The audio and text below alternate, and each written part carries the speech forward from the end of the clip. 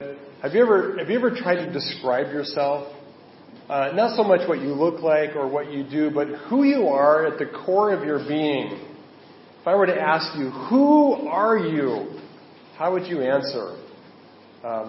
My first response is to answer in terms of what I do. I'm a preacher, I'm a missionary, I'm from some country, but that's not really at the essence of who you are. Of course, psychologists and we've tried to answer this question, and even describing what the who of you is a difficult thing. What is it that's at the core of your being? What exactly is being, right? We're a body. Are we just a bag full of chemistry going off all the time? Or is there something more to our being than just chemicals? Well, we believe, of course, as Christians, there's much more to us than just physical interactions. But what is it, right? What is it that's the essence of our nature, of who we are? Well, that's a difficult question to answer for us, and it's even difficult to come up with language to talk about our very being. If that's true for human beings, how much more difficult is it when we talk about God, right? Who is God, and what is His being? What is God like? Who is He? And the reason that's more difficult with God is because He is, in the words of theologians, He is transcendent, spiritual, infinite being. Okay, a lot of big words, right? Transcendent means He's not part of the created universe. He's beyond it, outside of it. He exists outside the realm of everything created. So we can't picture Him or view Him in terms of anything that would relate to the physical order. And that's why, of course, God said, don't make idols. We're not to cast Him in the image of something that's part of this world, because He's beyond it. He can't be conceived of or thought of in terms of anything in the universe. He's spiritual, which means, well, actually, I don't know what that means. That's the problem. What is spirit? Well, it's fundamentally that which is without body, right? And it's hard for us to conceive or imagine being that's without body, because all we know are beings who have bodies. So that's hard. And God is infinite, which means He's without beginning or end. Maybe your kids, it seems like this is a question every kid asks. Mommy, where did you come from? Well, I came from Grandma. Well, where did Grandma come from, right? And the kids would go on down, and then you get to God. We all came from God. And then there's the question, well, where did God come from, right? It's hard for us to imagine a being who is without origin, who's eternal, who has no beginning and no end. Right, so it's hard for us to think about who God is. It's hard for us to comprehend Him. And that causes a problem for us, because we are invited into a relationship with Him. And relationship is ultimately one being reacting to, responding to, relating to another being. Right? So we interact through words, and we can learn something about a person by what they do. But ultimately, we have a relationship with their being, with who they are. And so that's hard for God, because who is He? What is He really like? How can we grasp and wrap our mind around Him? In fact, the challenge of this, theologians will tell us that ultimately God is incomprehensible.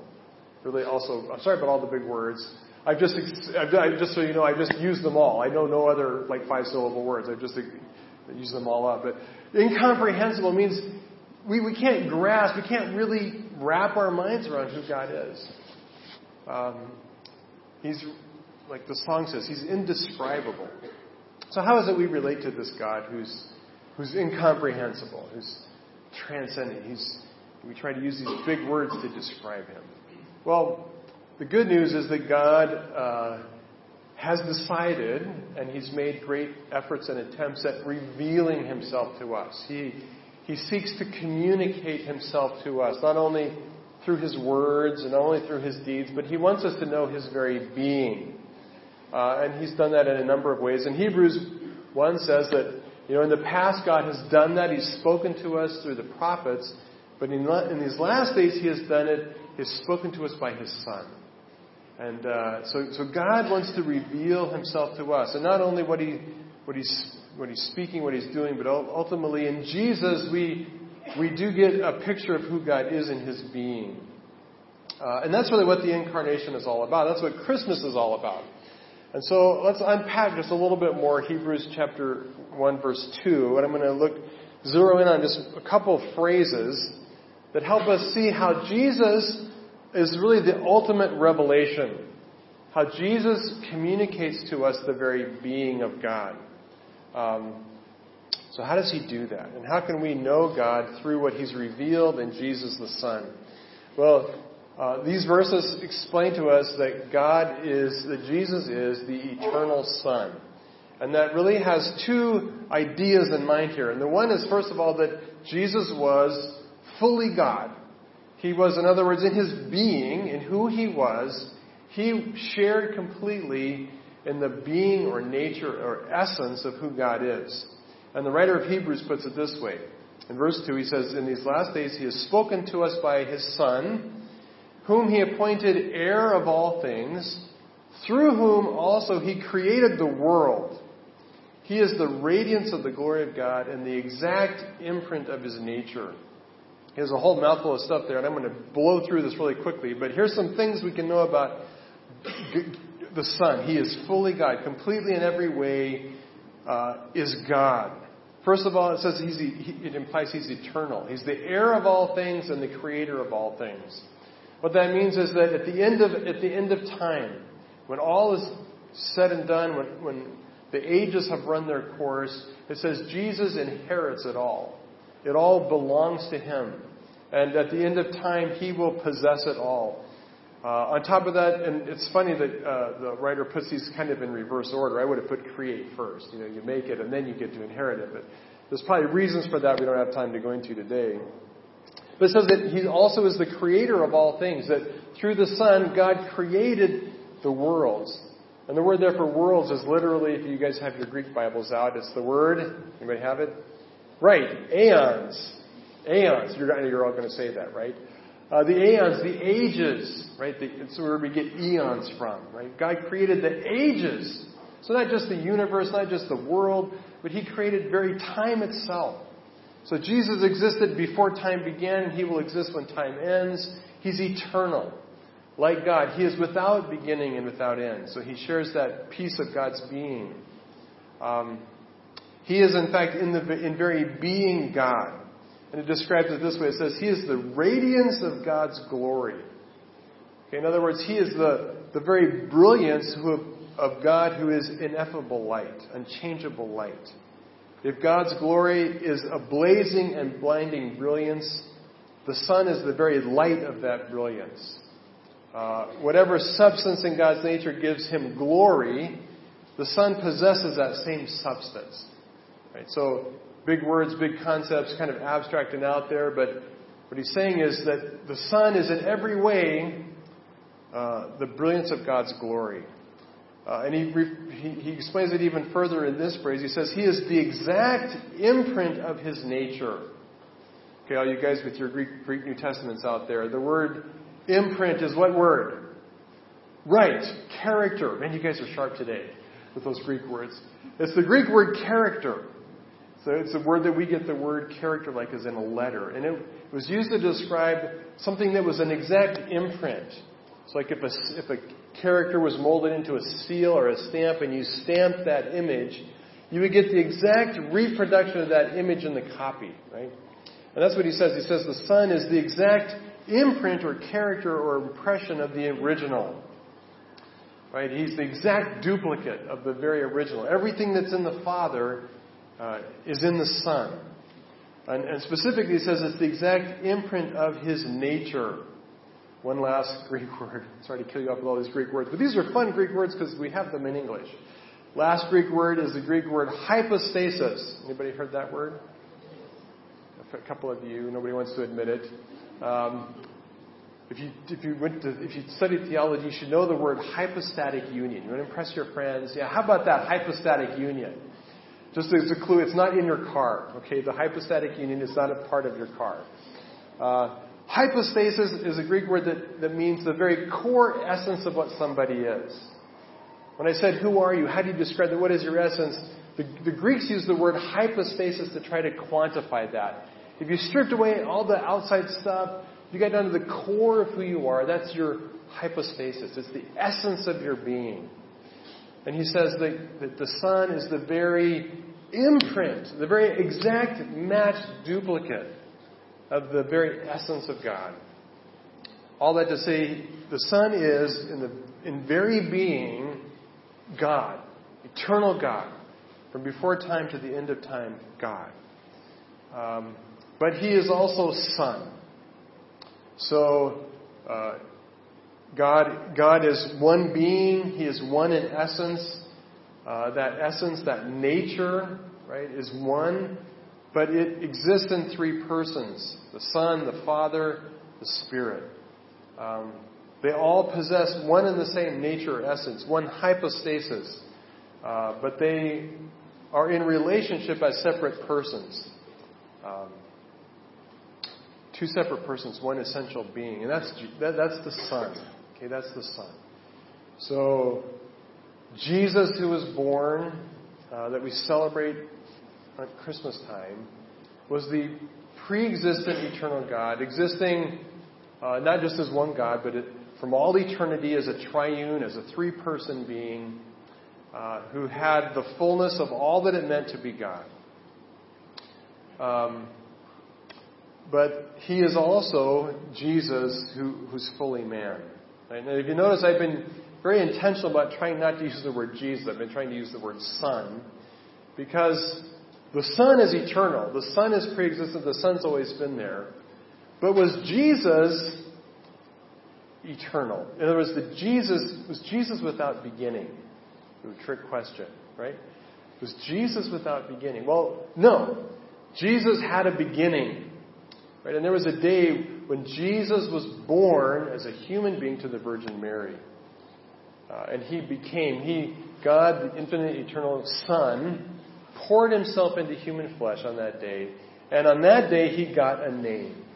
And it's interesting, the writer of Hebrews refers to that, I believe. He says in verse 3, after making purifications for sin, he, that is Jesus, sat down at the right hand of the Majesty on high, having become as much superior to the angels as the name he has inherited. Right? When did Jesus inherit his name? To inherit, it means he was bequeathed to him. It was given to him. Well, I believe, and there's some debate here, just so you know, theologians and scholars debate on what the name is. But I believe the name is Jesus. I think the most obvious logical explanation is the name the Son was given was Jesus on the day he was born. He became something he was not before. He became not only fully God, but on that day he became fully God and fully human. Fully man. Right? And that's who Jesus was. Jesus is the incarnate God, meaning the full divine nature, the full essence of who God was in his being, somehow got poured into and combined with the full nature and essence of what it means to be a human being, and that's who Jesus is. Fully God, fully man. And that's what we celebrate at Christmas. Right? That's what the incarnation is about. When God did really the impossible by taking his infinite, transcendent spirit being and nature and somehow joining it to a nature just like yours and mine. A nature with a body, a nature that is limited, that has a beginning, a nature that is human. So what's the point of all this? Well, the writer of Hebrews says that long ago, at many times, in many ways, God spoke to our fathers by the prophets, but in these last days, he has spoken to us by his Son. In other words, Jesus, this man God, fully God, fully human, is a unique and special revelation, a special speaking of God whereby he communicates to us something of who he is. He reveals to us his nature, his being, his essence in the person of Jesus. One commentator puts it this way: God's speech or revelation in Jesus the Son is something that God says, something that God does, and something that God is. And in these 3 weeks we've been looking at that. Last week we looked at how Jesus is the revelation of what God spoke. Today we're focusing on the revelation of what how Jesus reveals what God is and the being of God. So how did Jesus do that? What does this mean to us practically? It's a lot of theology, and we could just keep it way out there and go home and be, yay, I learned big words today. But what does it really mean for us, right? How is it we can know God in Jesus in ways we couldn't know Him otherwise? Well, the reality is that we can know because Jesus brings God up close and personal. Right? Jesus reveals to God to us in ways that bring Him up close and personal. Let's look at that. First, what does it mean by up close? Well, up close means that, of course, first of all, God came from heaven to earth. Right? So in that sense, Jesus got a lot closer. Wherever heaven is, I don't know, but there's a sense that it's far away. Of course, coming to earth, Jesus came and brought God very near to us. But it's more than just space. It's more than distance.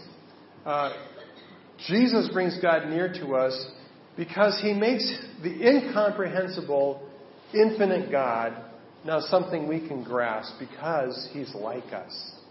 Right? He's like us.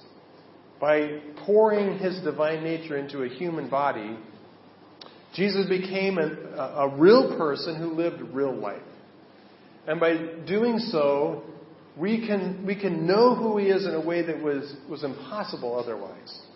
Just like you and I can know each other, even though we might not be able to put words around it, you may not be able to really describe your own nature or the nature of your child or your spouse or your friend.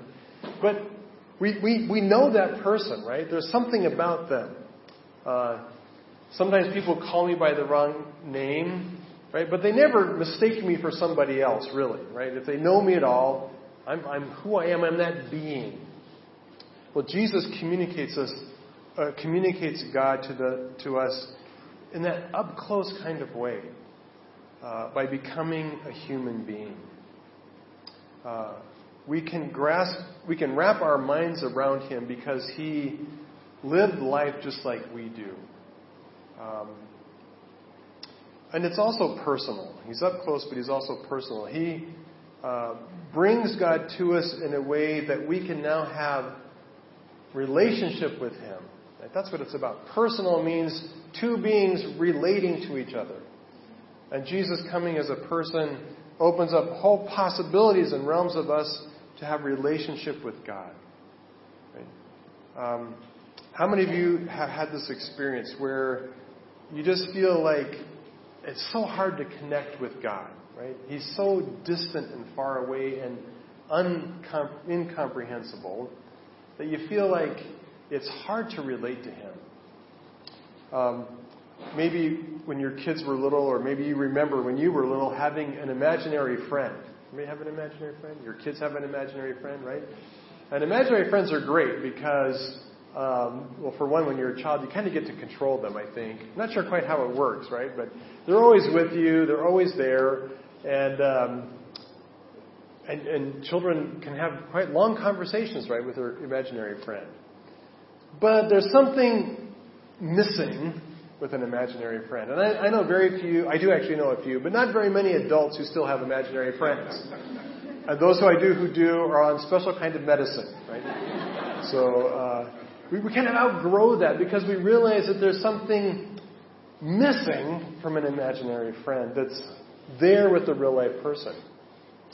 Well, for many of us, I think we would say that honestly, our relationship with God feels oftentimes more like a relationship with an imaginary friend, right? It misses that real life connection of a face-to-face personal being. Our relationship with God oftentimes tends to reside mostly in our head, in our imagination. Not that He's not real, but that's where we conceive of Him. But Jesus changed all that when He came. Because He came as a real life living human being who spoke to people, not in an imaginary way, not just in their mental thoughts, but face to face. Right? And so by doing that, He, in His life, as He related to everyday people in many different circumstances and events, He reveals vast volumes about the being of God. Let's look at some examples of how this worked real quick. We're going to just kind of blow through these 3 examples of how Jesus did this. How, by being human, by being able to interact with real-life people in everyday real-life situations, he reveals something of the nature and being of God. And as we look at this, it's important to distinguish that oftentimes we look at Jesus' life and we may read through the Gospels and we may think that the point of it all is that Jesus is an example for us. And that the point of the Gospels is that we're supposed to model our life after Jesus. Now, there is some truth in that. And certainly he is an example, and certainly we are to follow him. Certainly he is the standard for what our life should be. And so, in many real respects, we are to follow him. But Jesus is not just an example. The point of him coming to earth was not just to show us how to live life. Right? Because there are some things he did that make it really complicated for us. Like walking on water. Right? Okay, if Jesus is just an example, then walking on water is something that we should all be able to go out and do. Right? If you want to have a class, we go to the pool right now. And if you know how to do this, you can teach me. Right? Well, obviously, there's things that Jesus did that are more than example. More than example because they are revelation. They are showing us who God is, and God is not like us. Right? He is vastly more than us. So what we would expect to see in Jesus as he reveals the Father is he does things that, yes, we can follow as an example, but he does things that are way beyond that, like walking on water. Mark 8, 1 through 9. We won't actually read all of it, but we'll read the first few verses. Jesus goes, he sees this crowd. It says in verse 1, in those days, a great crowd gathered, and they had nothing to eat. And Jesus called his disciples to him and said to them, I have compassion on the crowd, because they have been with me now 3 days and have had nothing to eat. And if I send them away hungry to their homes, they will faint on the way. And some of them have come from a very, very far distance. See, Jesus, as a human being, as himself, knew what hunger was like. He knew what it was like to go without food. Sees this massive crowd has been out with him 3 solid days, and their food is all run out. And he's recognizing that these people have been in this very remote wilderness place with no food, and the closest McDonald's is a day's walk away. What are you going to do, right? And so, of course, Jesus tells his disciples, let's feed them, and they're all like, yeah, not only is McDonald's a whole day's away, 7-Eleven is also really far. How are we going to feed all these people without a 7-Eleven? And Jesus says, don't worry, I got this, right? And so Jesus takes a loaf of bread and 2 fish, and he feeds 4,000 men, plus their wives and children, with 1 loaf of bread and 2 fish. Right? On the one hand, Jesus in this story reveals God's compassion for people in need. God sees people in need. Jesus saw these people in need, and he was moved with compassion for them. Okay, that's the heart of God. He's revealing us what God sees, what God feels when he looks at you and he sees you struggling and in need. Whether it's financial need, whether it's food, whether it's physical, material. When God sees your need, he is moved with compassion. And we know that because Jesus was moved with compassion. He didn't say, well, that's just, poor planning. You idiots. Why didn't you plan ahead, right? No, he has compassion for them. We should have compassion when we see people in need around us, right? We can follow his example and have that same kind of heart of compassion. But Jesus also reveals that not only does God have compassion, but God alone can meet our needs in ways that we cannot. Right? Try as you may, I'm telling you, none of you are going to feed 4,000 people with 1 loaf of bread. Right? It's not going to happen. God alone is the provider and sustainer. And so Jesus reveals that, he has compassion, but God can do something to meet our needs like no human being can. It is no problem for him to provide for you.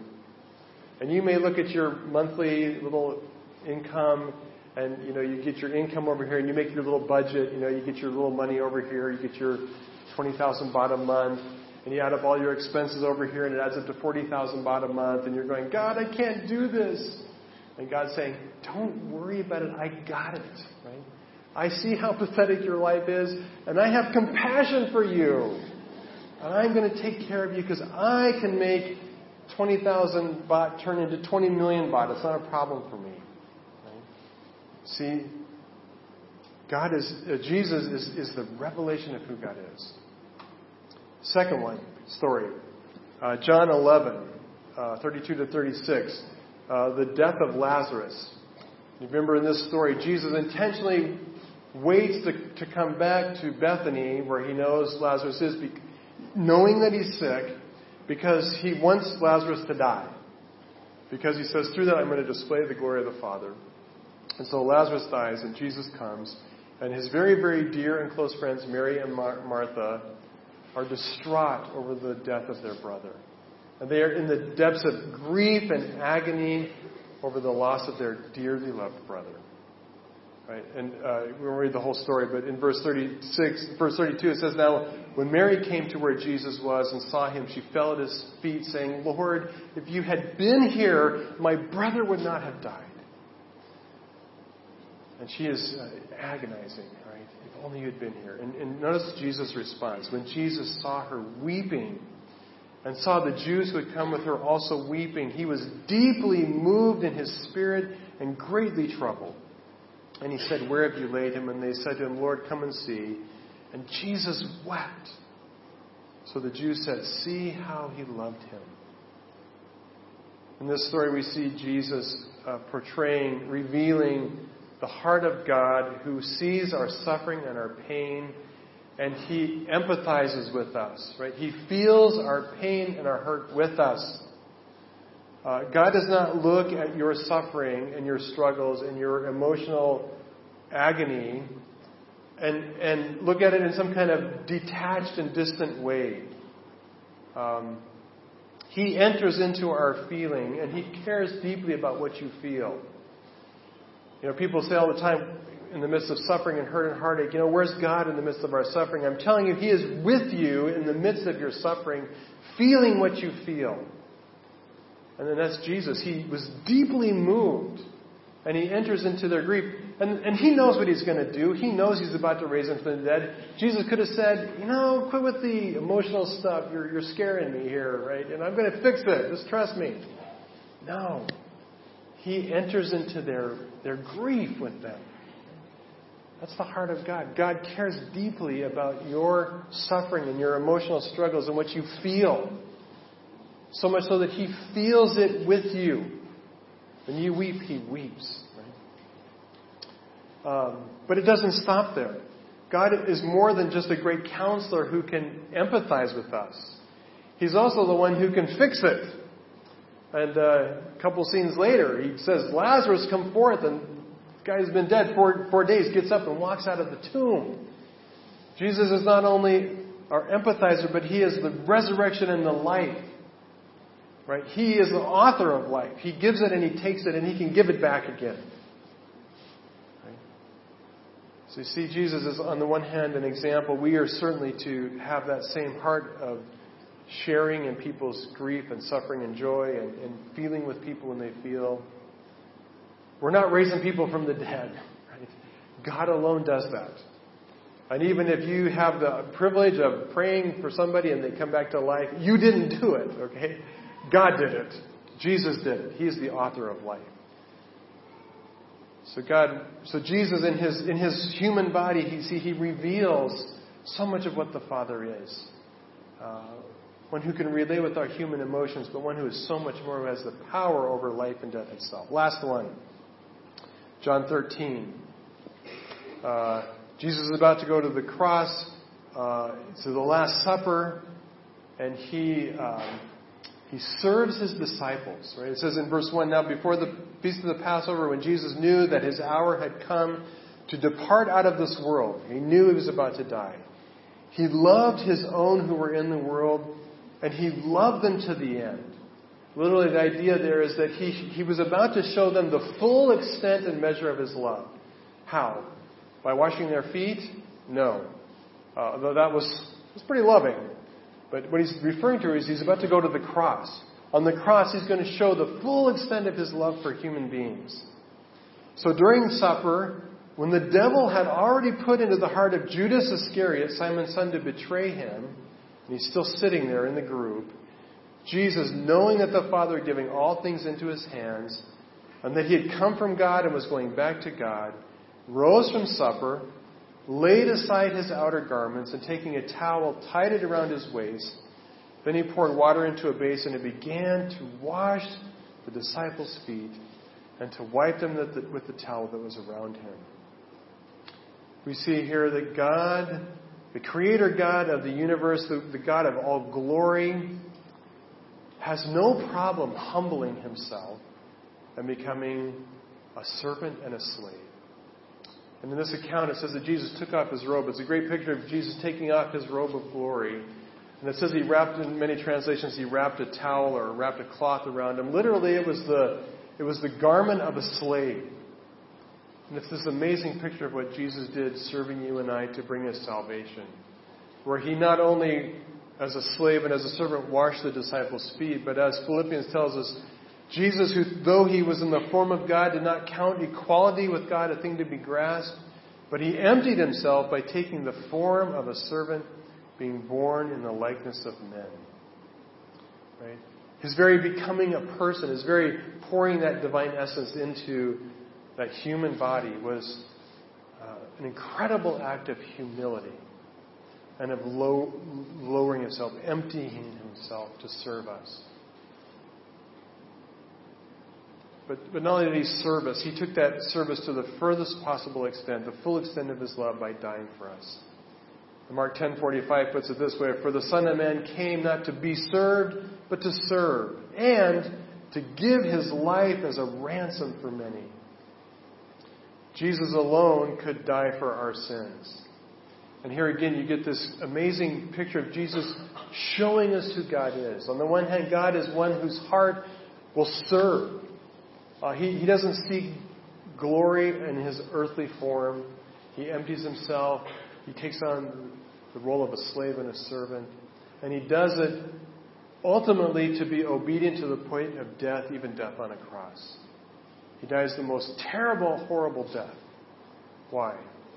Well, to take our punishment for our sin upon himself.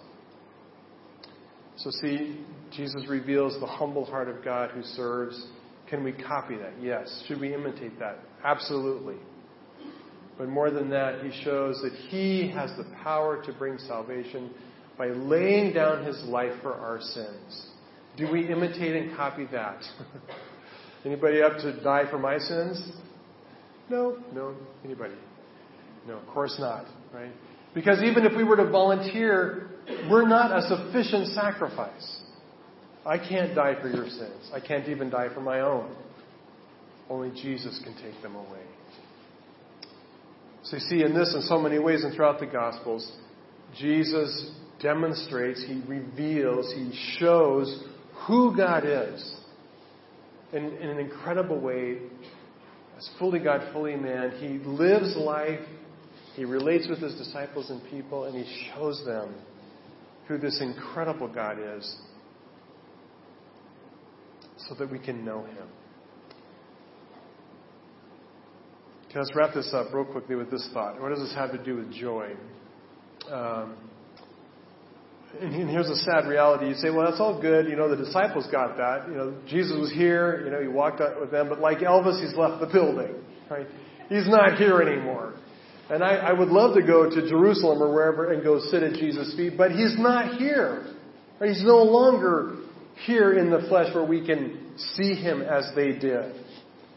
So if we're, if he's the visible revelation of God so that we can relate to him better, maybe you feel like, well, now he's gone, so now we're back to our imaginary friend, right? We're back to, this relationship with God that's mostly in our head and not face-to-face in person. And if he's the source of our joy, how can we have joy if he's gone? Well, real quickly, here's the principles. In John chapter 17, verse 13, again, right before Jesus goes to the cross, he prays for the disciples. He prays for us. And in verse 13, he says this. He says, now I am coming to you. He's praying to the Father. He says, now, Father, I'm coming to you. And these things I speak in the world, I speak that they may have my joy fulfilled in themselves. Jesus says, I want my disciples to have the fullness of my joy. I want them to be full to overflowing with my joy. And that's going to happen because of the things I speak in the world.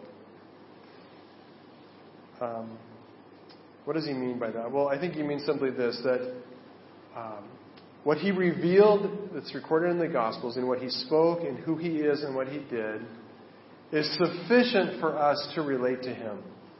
Right? The gospel witness is enough. We don't need the real physical Jesus with us anymore because what's recorded about his life in the Gospels is sufficient. I don't know about you, but I love reading biographies. I just love reading biographies. And I feel that I am quite close to, and I know quite well, the men and women whose biographies I've read. I feel like I know Hudson Taylor pretty well, who he was as a person. I feel like I know George Mueller and even like Abraham Lincoln. I know him pretty well. Because people have captured who he was in these biographies. And so the reality is we can know a person. We can know the essence of them. We can know who they are through what was written about them. Now, if you're really clever and sharp, you'll say, yeah, you can know them in that sense, but you can't actually have a relationship with dead people. Good point, right? I can't actually know Abraham Lincoln in personal relationship, even though I can know who he is as a person. And that's true for all the dead people that we read about in biographies. But it's different with Jesus. It is different with Jesus. Why? Well, because he rose from the dead. Right? He's not still dead. He is living. He is ascended. He's at the right hand of the Father. And the reality is that we can know him up closer and in a way more personal because he rose from the dead and ascended to heaven. Because here's the reality. Even if I had lived in the day and time of Abraham Lincoln, the truth is I would never have known him personally as a friend. Because he was the President of the United States in the middle of the Civil War. And chances are he wasn't going to, even if I lived then, be inviting me to his house for tea. Right? The same reality is if Jesus were here physically present, and we all wanted to have personal relationship with him face to face, it would just be a really long line. Right? And you might not live long enough to get to the front of the line. And that would be really sad if you were 3 away and you died. So close, right? But the amazing thing is it's not necessary anymore because Jesus ascended to heaven, he poured out his Spirit, and by his Spirit, he what? He lives in us. He lives in our hearts. Ephesians 3 puts it this way, amazing passage. Paul says, "For this reason I bow my knees before the Father, from whom every family in heaven and on earth is named, that according to the riches of his glory, he may grant you to be strengthened with power through his Spirit in your inner being." Long, wordy prayer, but he says, look, I'm praying that you would be filled and strengthened in your inner person by the Holy Spirit. Why? So that Christ may dwell in your hearts through faith. Jesus doesn't want to just live near you. He actually wants to live, and he is living by faith in you, in your heart through his Spirit. The Holy Spirit mediates the very presence of Christ to us in the depths of our being. I'm telling you, you cannot get more up close or more personal than that. He is there. He is with you. He is in you. He speaks to you and he hears you. Now, do you have conscious awareness of that? No, most of it you don't. There is depths of our being that are behind closed doors that we don't have conscious access to. It doesn't make it any less real. Jesus, if you've accepted him by faith, if you're his child, he is in you in a way that's real and personal, even greater than if he was with you side by side in person. Right? That's how real his presence is. And you may say, well, I just don't feel it. Well, here's 2 ways you can increase the sense of his presence, and we'll close with this. First of all, Jesus does not come into your house and make up residence as your butler. Now, he does serve us, and he is a Lord who serves, but he doesn't live in you primarily as a butler or a maid or a roommate or even a house guest who's just a friend. He is Lord and Master. And so He resides in your house, not as your house, but as His. Right? As Lord and Master of the house, of the mansion, of the kingdom. So our experience of His presence is deeply connected to our surrender to Him. The reason a lot of people don't experience much of Christ's presence in their life is because He has so little access to most of their life. If you want Jesus to be a present reality dwelling in you that you know and experience, you got to hand Him the keys to every room. Or you've got to give Him lordship and control, the right to rule over everything in your life.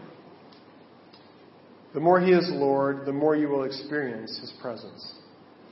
Secondly, Paul writes in Ephesians 3, he says, that you, being rooted and grounded in love, may have strength to comprehend with all the saints what is the breadth, length, height, and depth, and to know the love of Christ that surpasses knowledge, so that you may be what? So you may be filled with all the fullness of God.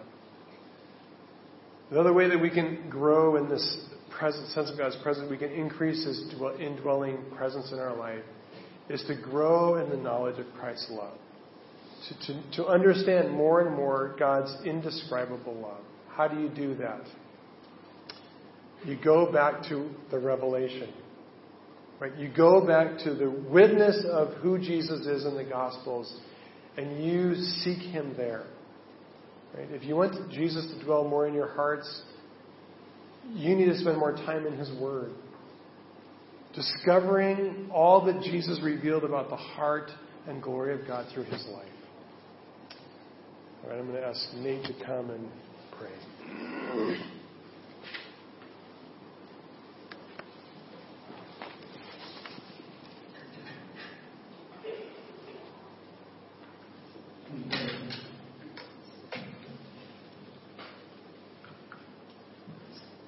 Father, Lord, come before you to proclaim that you are the fulfillment of joy, that you are the only one capable of truly giving me joy, that you are the source, Lord, you are sovereign and that we have no idea how you do that. And yet, Lord, you choose to give us great joy. Lord, we do not deserve this joy. We don't deserve this life. But Lord, you